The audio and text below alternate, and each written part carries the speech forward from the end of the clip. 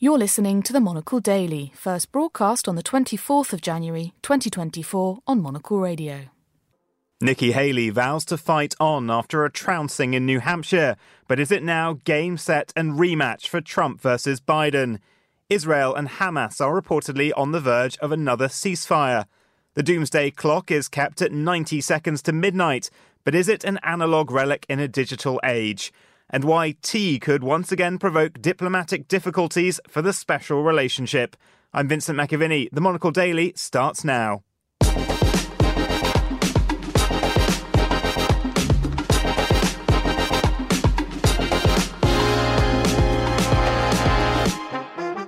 Hello and welcome to the Monocle Daily, coming to you from our studios here at Midori House in London. I'm Vincent McAviney. My guests today, Julie Norman and Ben Kelly, will discuss the day's big stories, and we hear from an Oscar-nominated director. Stay tuned, all that and more coming up right here on the Monocle Daily.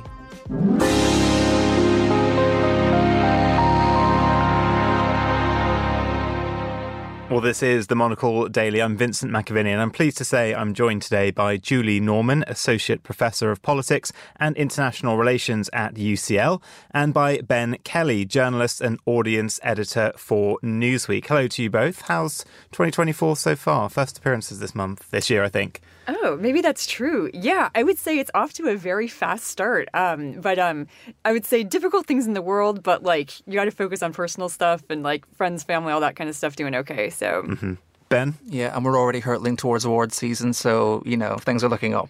Moira Ray's quote coming to mind, your favourite season of the year? Yeah, awards. Yeah, okay, exactly, yeah. Well, we might talk about some of those nominations at some point.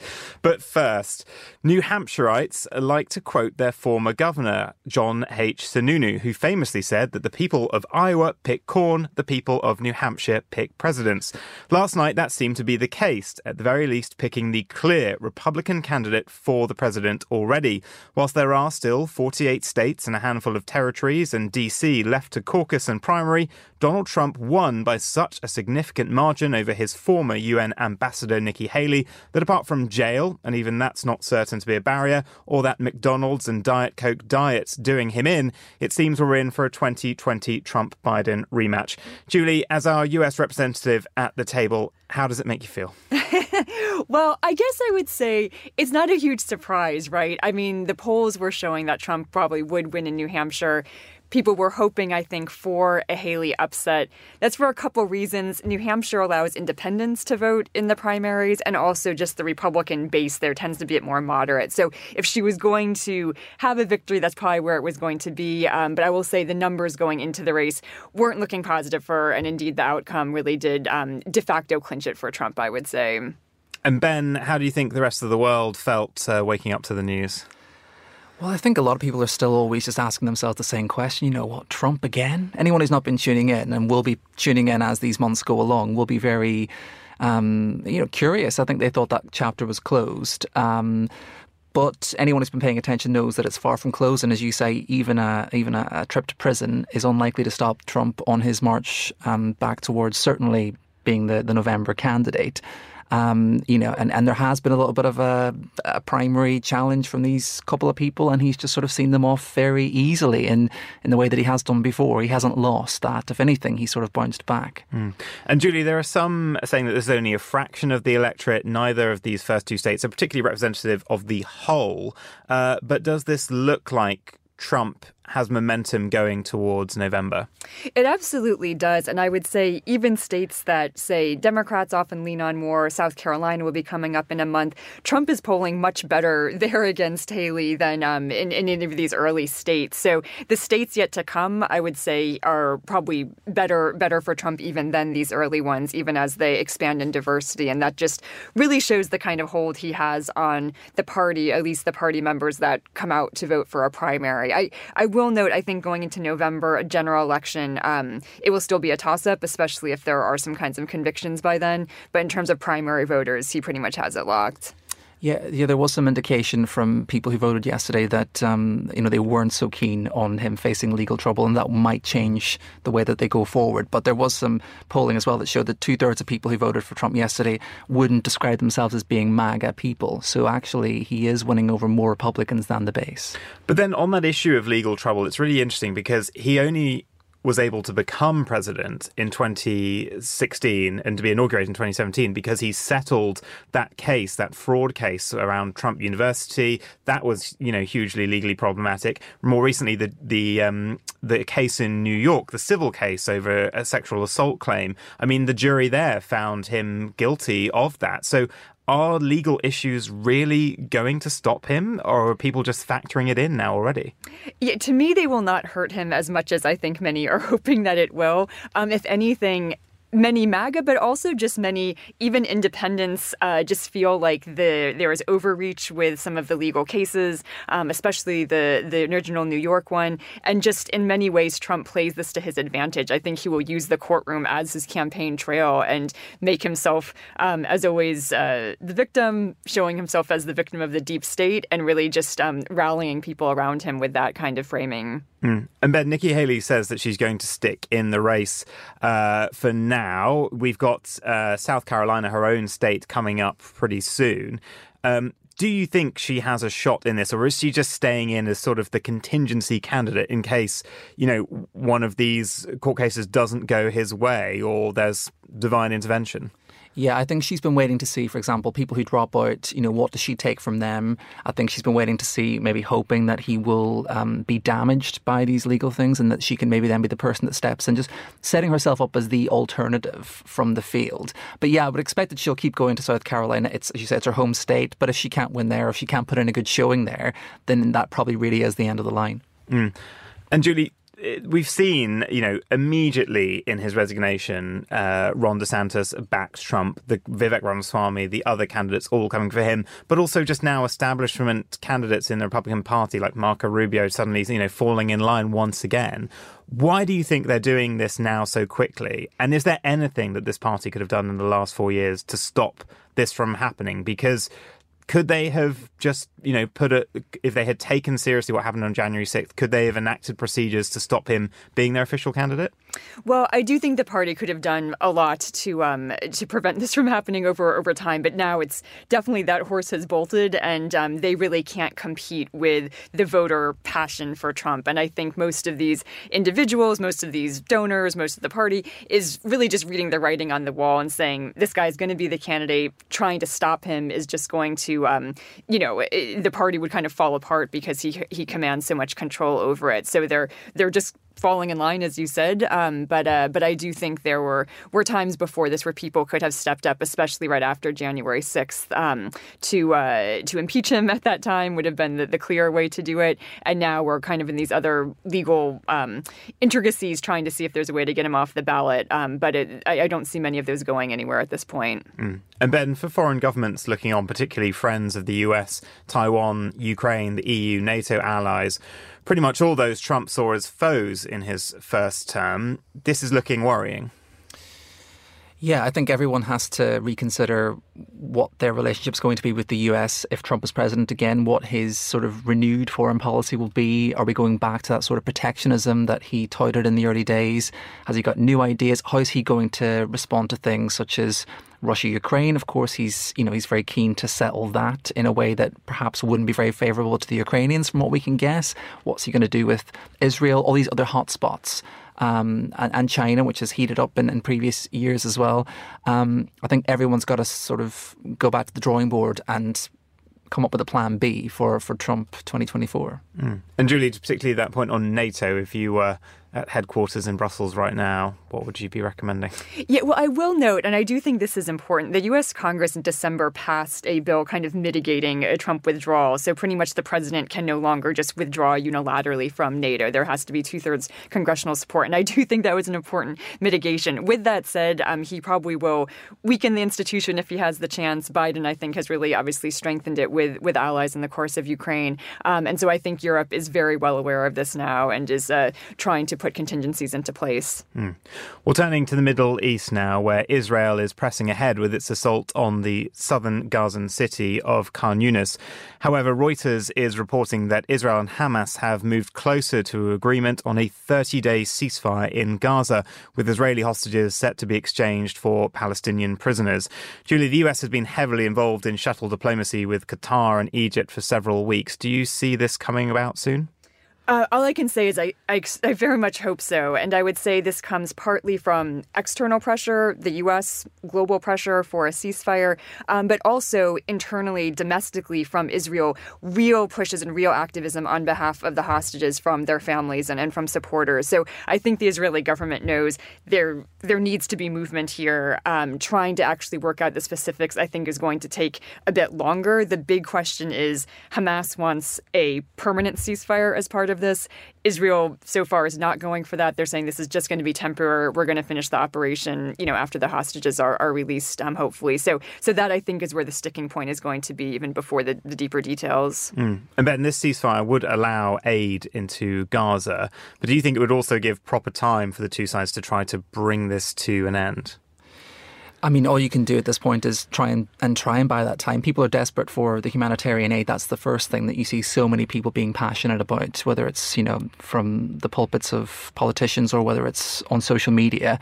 We're really acutely aware of how little they have there and how much people's lives are constantly threatened by being in the middle of this. So some sort of cessation to that is the first instance. But yeah, what that then leads on to, and, you're then getting to, sort of mortal enemies at the table or sort of behind closed doors. What can they really come to agree on? And Julie, since the last ceasefire, even Israel's strongest allies have become increasingly frustrated with Benjamin Netanyahu's government. Do you think they'd become more forthright and vocal in pressing Israel to end this during a ceasefire? Well, I think the U.S. in particular, we've seen a bit more of a divergence between Biden and Netanyahu more publicly over the last few weeks than we had seen in the first couple months after October 7th. Blinken, Biden have been pushing Israel, but I would say their leverage is somewhat limited so far. I mean, that doesn't mean that they won't keep trying and keep pushing for things, but I think they thought they would be able to have even more of an influence on ceasefire, on hostages, on aid, on the operation itself than they really have had up to this point. And on Bibi himself, I mean, it's no secret he's never been for a two-state solution. But how annoyed is Washington that he's sort of now constantly contradicting them about that being the goal? Oh, that is huge. I mean, he came out with this very clear pronouncement last week that he's, would not support a two-state solution. This was right after Antony Blinken had done a tireless week of shuttle diplomacy through the region, trying to get regional partners on board and successfully doing so, saying we will help with the reconstruction, we will recognize Israel if there's a commitment to a two-state solution. And Netanyahu pretty much tossed it in the bin. And so I do think there's room for negotiations there, but publicly it's going to be tough. And Netanyahu has a very right-wing government that he's attached himself to that is just not going to be wanting to compromise. And Ben, there have been sort of in the past month or so suggestions from the sort of far right of the Israeli government of, other countries taking in the citizens of Gaza, of artificial islands being built in the Mediterranean. Do you think these kind of signals from Israel that it no longer, or the government at least no longer believes in the two-state solution, that they want to retake all the old territories, do you think that's done huge damage to the reputation of Israel in Europe and around the world? Well, I certainly think for anyone in Israel who, does want to kill off the two-state solution and maybe, get rid of the Gaza issue itself for good, they see this as the opportunity to do it. But as you say, and to refer back to the last question, I think this is doing huge damage to Israel internationally because so many Western governments are used to parroting the line that, we support two-state solution. And for Israel to be turning around and saying, that's not happening, it's off the table, it leaves the citizens of, let's say, for example, the UK, who are supportive of the Palestinian cause, to say to our governments, well, what next then? What now? What can you really do with this government if they're turning around and saying, that's not on the table? I noticed today that David Cameron, the new foreign secretary, was meeting with Netanyahu, tweeted their photo together and said, I talked about the two-state solution, but you think, well, what did he say in return? And I just want to ask you one particular question on this, which is quite specific, but I found the reaction, particularly from Ireland, quite interesting because there is a slightly internalized element to Israel-Palestine in the sort of Catholic Protestant, you go around Belfast and you actually see those flags there, and there's been a controversy around sort of Ireland's, the EU's messaging when it comes there, more than I think any other EU member state. Why does that play so much? There's two things. I think if you look widely across the entire island of Ireland, there's a huge sympathy for the Palestinian cause that goes right down to the Dublin government, all the parties within that, even, Leo Varadkar, the Taoiseach from Fine Gael, who many would see as being closer to sort of centre-right and sort of closer to that sort of international establishment, might traditionally be more in favour of Israel. They're being more critical than most. And then you have that, Northern Ireland thing where we've sort of supplanted ourselves and said, oh, well, they're like us. Oh, well, then they're like us. And there are certain parallels, but I feel this is much more complex. It's for some people, they do care deeply and passionately about the cause, and they're out there marching and they're out there doing their activism. For others, it's a bit like supporting a football team, to put it quite crudely. Like Celtic Rangers, sort of. Yeah. All right. Well, moving on. And I promise our final item will bring the levity today. But for this next discussion, my production notes feel like a rewrite of Billy Joel's We Didn't Start the Fire. Taiwan, Ukraine, North Korea, nukes on the brain, deep fakes, climate change, Putin's on a rampage. I could go on, but I'll leave it there. But these are all reasons why scientists and analysts have kept the doomsday clock at the unprecedented 90 seconds to midnight. The Chicago-based non-profit created the clock in 1947 during the Cold War tensions that followed World War II to warn the public about how close humankind was to destroying the world. So are things genuinely that bad, or are we just being overwhelmed by relentless coverage of events? Julie, Ben, how are you feeling? How do you feel on that news about the clock? I mean, I will say, as someone who studies conflict, there's obviously many things to be extremely concerned about right now, and all the things that you mentioned in your very nice lyrics there. But I will say, the doomsday clock itself, it's like, the name just says it all. Like, they're always going to have it sound kind of bad, and like, there are always bad things happening. Like, I don't know when the clock was ever set at a good time. Like, I mean, the mid-90s must have been pretty good. Post-Cold War, the 90s were pretty great. I mean, but even that, I just feel like the doomsday clock is probably always a bit grim, and for me, I push back a little bit on the alarmism. I just think any point in history you can make it sound quite awful if you're focusing just on all the things that are happening in our world pretty regularly. Ben? Well, I'm not sure that we need the clock to tell us that things are bad. I kind of knew before it came up. In fact, to see 90 seconds, I think, is that it? Things are pretty bad. But then also, it's very difficult to tell because I look around and I think, I could count all these bad things that are happening in the world and threats and this, that and the other. But there must have been other periods where things felt just as bad, or indeed other periods where things were going on and you just didn't know they were going on because we live in this... And the bias of good things tend not to be reported. Exactly. Yeah, absolutely. And so, obviously we want to be aware, and we very much are aware of the things that are going on in the world, the things that might be sort of tinderboxes that we've got to keep under control, and people are always working at those things. But, is the clock going to help us? I'm not so sure.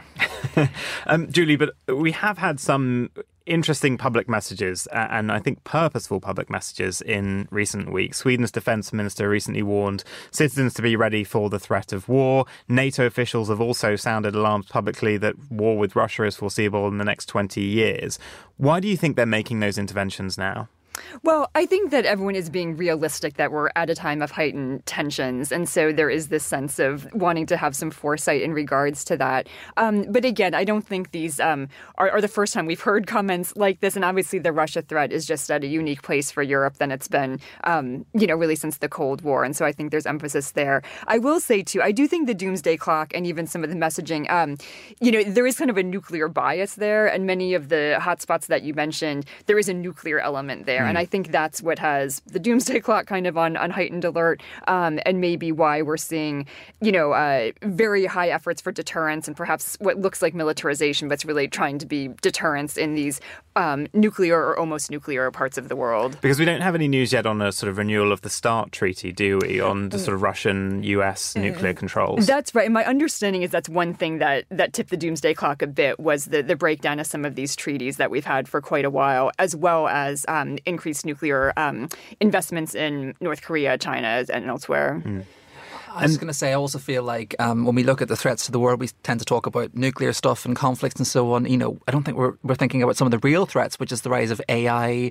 Earlier this week, voters in New Hampshire got this robocall from a fake Biden voice. That kind of thing could completely blow up democracy as we know it. Before I came in tonight, I saw a photograph of the Eiffel Tower on fire with 40k likes. It's not real. That kind of thing is just as dangerous, I think, as anything else. And just final question on this before we move on to what I think will be the highlight of the show, to be honest. The Telegraph is reporting that General Sir Patrick Sanders here in the UK has warned that because of Britain's army shrinking, conscription may have to return. I mean, what do you make of the idea of trying to do conscription in 21st century Britain? I mean, to me, trying to do conscription in the UK and somewhere like the US and anywhere equivalent would be very difficult. And any politician floating that, I think, is probably not being realistic about how that will float among public opinion. But again, I think we hear these things when people sense that there's heightened war, but the reality of them actually taking place would be very slim at this point. Ben? I mean, people went along with lockdowns. Do you think they do this? We seem to be a nation of rule followers for the most part in the pandemic. Lockdown meant you got to sit on your sofa. Do I want to go into the trenches? Not really. I think, I mean, I don't want to sound like an old man, but I just don't think that young people have that sense of discipline or, there's big questions to be asked about people's sort of allegiance to the causes that would symbolize. But do you think national service might be more? I mean, countries like South Korea, for instance, BTS at the moment, they're all doing their national service. That's much more normalised. Could that come about again, do you think? I think it's different things. I think we need to get people learning almost like the Enigma, cracking the codes. We need people to be at the computers. We need the tech people to be training. Okay, well, we're going to move on now, and you might hear a bit of clunking in the studio by our researcher Neoma, and it's all in aid of maintaining the so-called special relationship, because the US Embassy here in London has tried to quickly diffuse perhaps the greatest tea-based transatlantic spat since the Boston Tea Party. American professor of chemistry Michelle Rankle of Bryn Mawr College in Pennsylvania has published advice on how to get your tea just right in a book called Steeped, The Chemistry of Tea. Her controversial serving suggestion is before us all now: a pinch of salt to counteract bitterness. So, guys, have a sip and share your thoughts. Well, that's more than a pinch. Oh my God. Yeah. That was like a teaspoon. That is like swimming in the sea. That's a spoonful. Okay. Do you think less would have made it any better? I don't know where this salt thing came from. I mean, the lemon I had heard about. I have full confession. I have lemon in every cup of tea I have. I never have milk. I only have lemon. It's beautiful in tea, and I got that from my mum. That's legit. Yeah, that's legit. But the salt. Yeah. I feel like the and of course the American who came up with this. I was like, but I know the real controversy was microwave. So I need to ask. Well, I'm going to cover that. Yeah, because the US So. Embassy was so concerned that they issued a tongue-in-cheek public statement making clear they quote, "We cannot stand idly by as such an outrageous proposal threatens the very foundation of our special relationship." It goes on to make clear that this is not, nor will it ever be, the official policy of the US. However, they quickly undermine this by claiming they'll continue to make tea, quote, the proper way by microwaving it. Why are you microwaving tea? I love this because to this day, like I got my parents a kettle because when I moved to the UK, I was like, these kettles are amazing. My dad loves it. My mom's like, only microwave the water for her tea, and so she's just committed to the microwave. Because we had our producer today, Chris, is American, and I happened to say, "Oh yeah, you guys don't have electric kettles because your voltage is too low." Electric kettles in America are very rare, aren't they? They are. They're kind of on the rise as people are trying to be a bit more like international and cosmopolitan or whatnot. But they're definitely like niche. I would say it's put in the microwave if you want it, and tea is pretty niche too. Who's drinking tea instead of coffee? So I mean. Ben, microwaving tea, how does that make you feel? No. I mean, in Ireland, a bit like England, we know we take tea seriously. It's got to be brewed nicely, and a nice cup of tea. You can't be. Is it Barry's for you? Is that the traditional Irish tea brand? That gets sent all around the world. Yeah, it's very much an expat thing. But no, we don't need to put them in the microwave because we all have kettles. So. And Julie, when embassies do things like this, I mean, it is quite a good bit of fun. Is it something they think about carefully before they kind of wade into this, or I have no idea, but I will say one tweet I liked today was someone saying whoever wrote this in the embassy should get a raise. I will say, I love the memo they issued. I love the microwave addition to it. I just think being cheeky with diplomacy that way is that's the best way to do. If you can't have a little humor with it, why bother? Yeah. And Ben, the US Embassy was famously, the new US Embassy in South London down in Vauxhall, was famously, I think, the first building in Britain in 600 years to be built with its own moat for defensive purposes. Do you think Brits should go and throw some tea in that moat and protest at this? So long as they put some salt in after it. I've been corrected at the embassy. They call it the water feature. They think the moat makes them sound a little too fortressy. So just I mean, that building is a fortress. It is one of the most heavily defended buildings in Britain. Yeah, there's no point in trying to divert suspicion now after you've built a moat. What else is there? I know. Salt in the tea, that's the other defense, I guess. So. And just finally on this, Julie, why do you think tea has never really kind of caught off in the United States? Because obviously it would have been a big import, and a lot of British settlers there would have wanted to drink tea.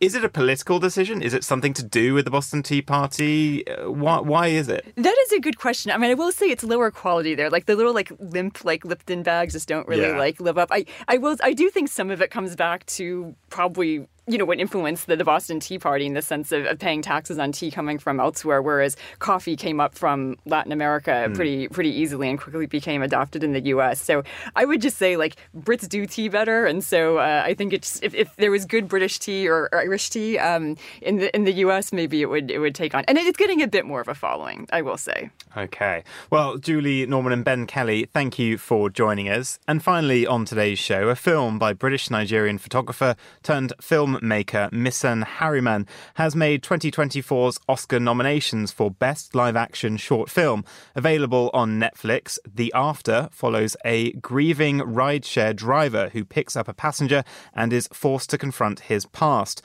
Film and culture critic Ashanti Omkar caught up with director Misan and lead actor David Oyelowo. Here is what they had to say. And some breaking news just coming into us. A man has been convicted of murder by a jury at the Old Bailey following an attack involving multiple stabbings which killed 4 people and wounded several others last year. Hi Dio, it's James. I'm just calling to see how you're doing, mate. We all miss you.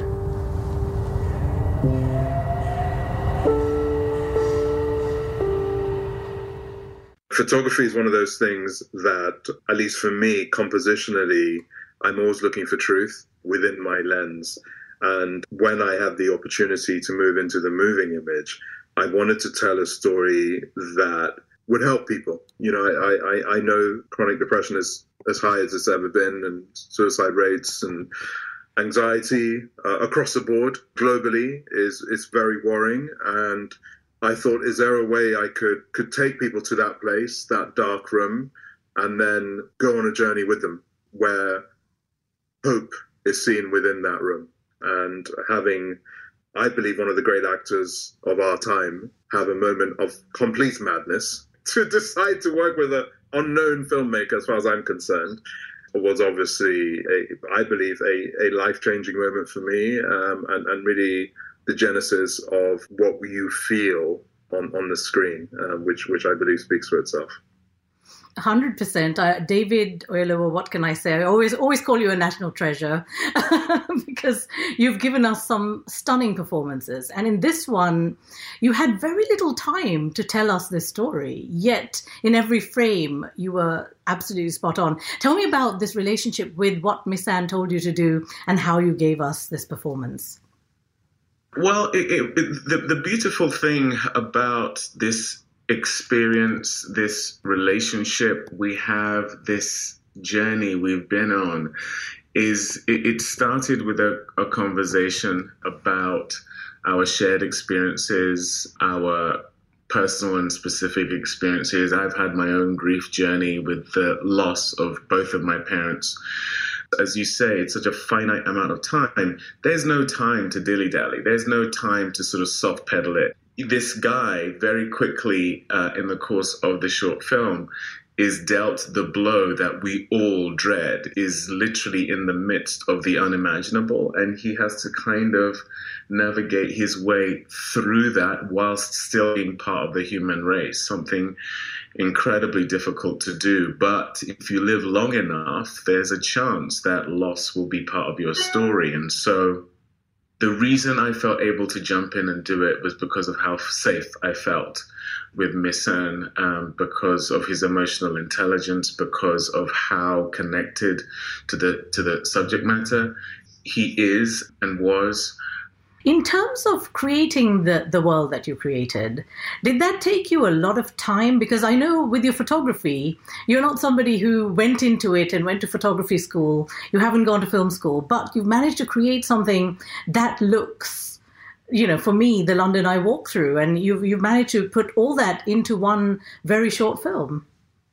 Yeah, I mean, there's that Robert Frank quote that I use a lot, saying, although I've come into this later, the quote goes, the eye should learn to listen before it looks. And I think my eye's been listening my whole life. I'm quite sure that I would have failed photography school and certainly failed film school because my brain is not wired in a way where I would have passed any kind of traditional exams. But I know emotion when I see it. I believe in collaborating with all the amazing people that come together to make the moving image. And I love that so much because in photography, it can be a lonely, road. It can be a profession of solitude, which I also love. But this is my first time collaborating with such a broad range of people that are so passionate about what they do. So for me, it was a learning experience, but I feel like I finally found where I'm supposed to be. And thanks to people like David and Nikki Bentham who have really looked after me throughout this process, I feel I'm home. Wow, that is deep. And over to you, David. I would say in the last 4 or 5 years, I have been watching how you've developed your production company.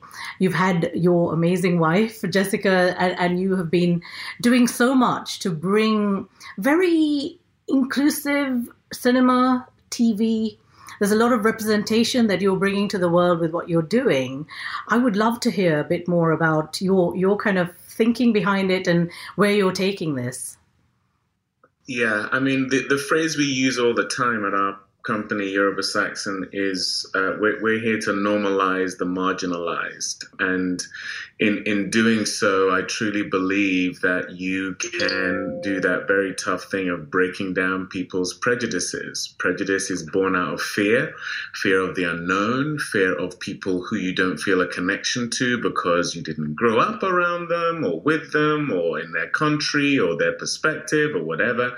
And as I have lived most of my life in the UK, a lot of my life in America now, a decent amount of my life in Nigeria and other African countries, we are quite simply more alike than we are different. And one of the ways to do that or to show that is through storytelling that doesn't shy away from the specific, but exhibits the universal within the specific.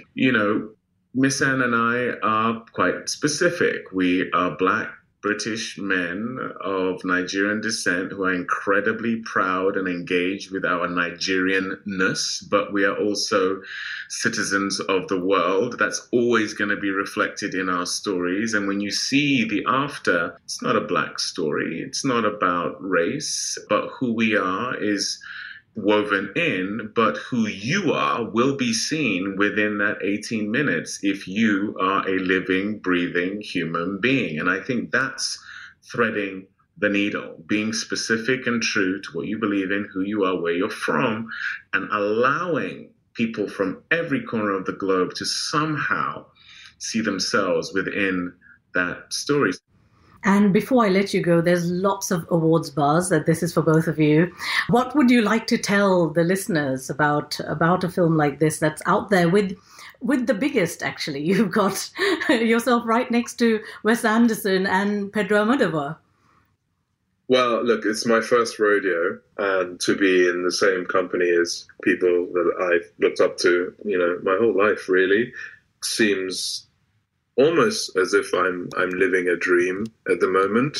But for all those folks that were afraid to take the road less traveled, hopefully they see this 46-year-old man that started the whole journey at 40 and really kicked it off at 43, being in this place where the universe has listened and received me. Hopefully people will watch this film and know it's never too late to listen to that inner voice. Well, that's all for this edition of the Monocle Daily. A big thank you to my panellists today, Julie Norman and Ben Kelly. Today's show was produced by Chris Chermak and researched by Neoma Ekwe. Our sound engineer was Sarah Nichol. I'm Vincent McAviney here in London. The Monocle Daily is back at the same time tomorrow. Goodbye, and thank you for listening.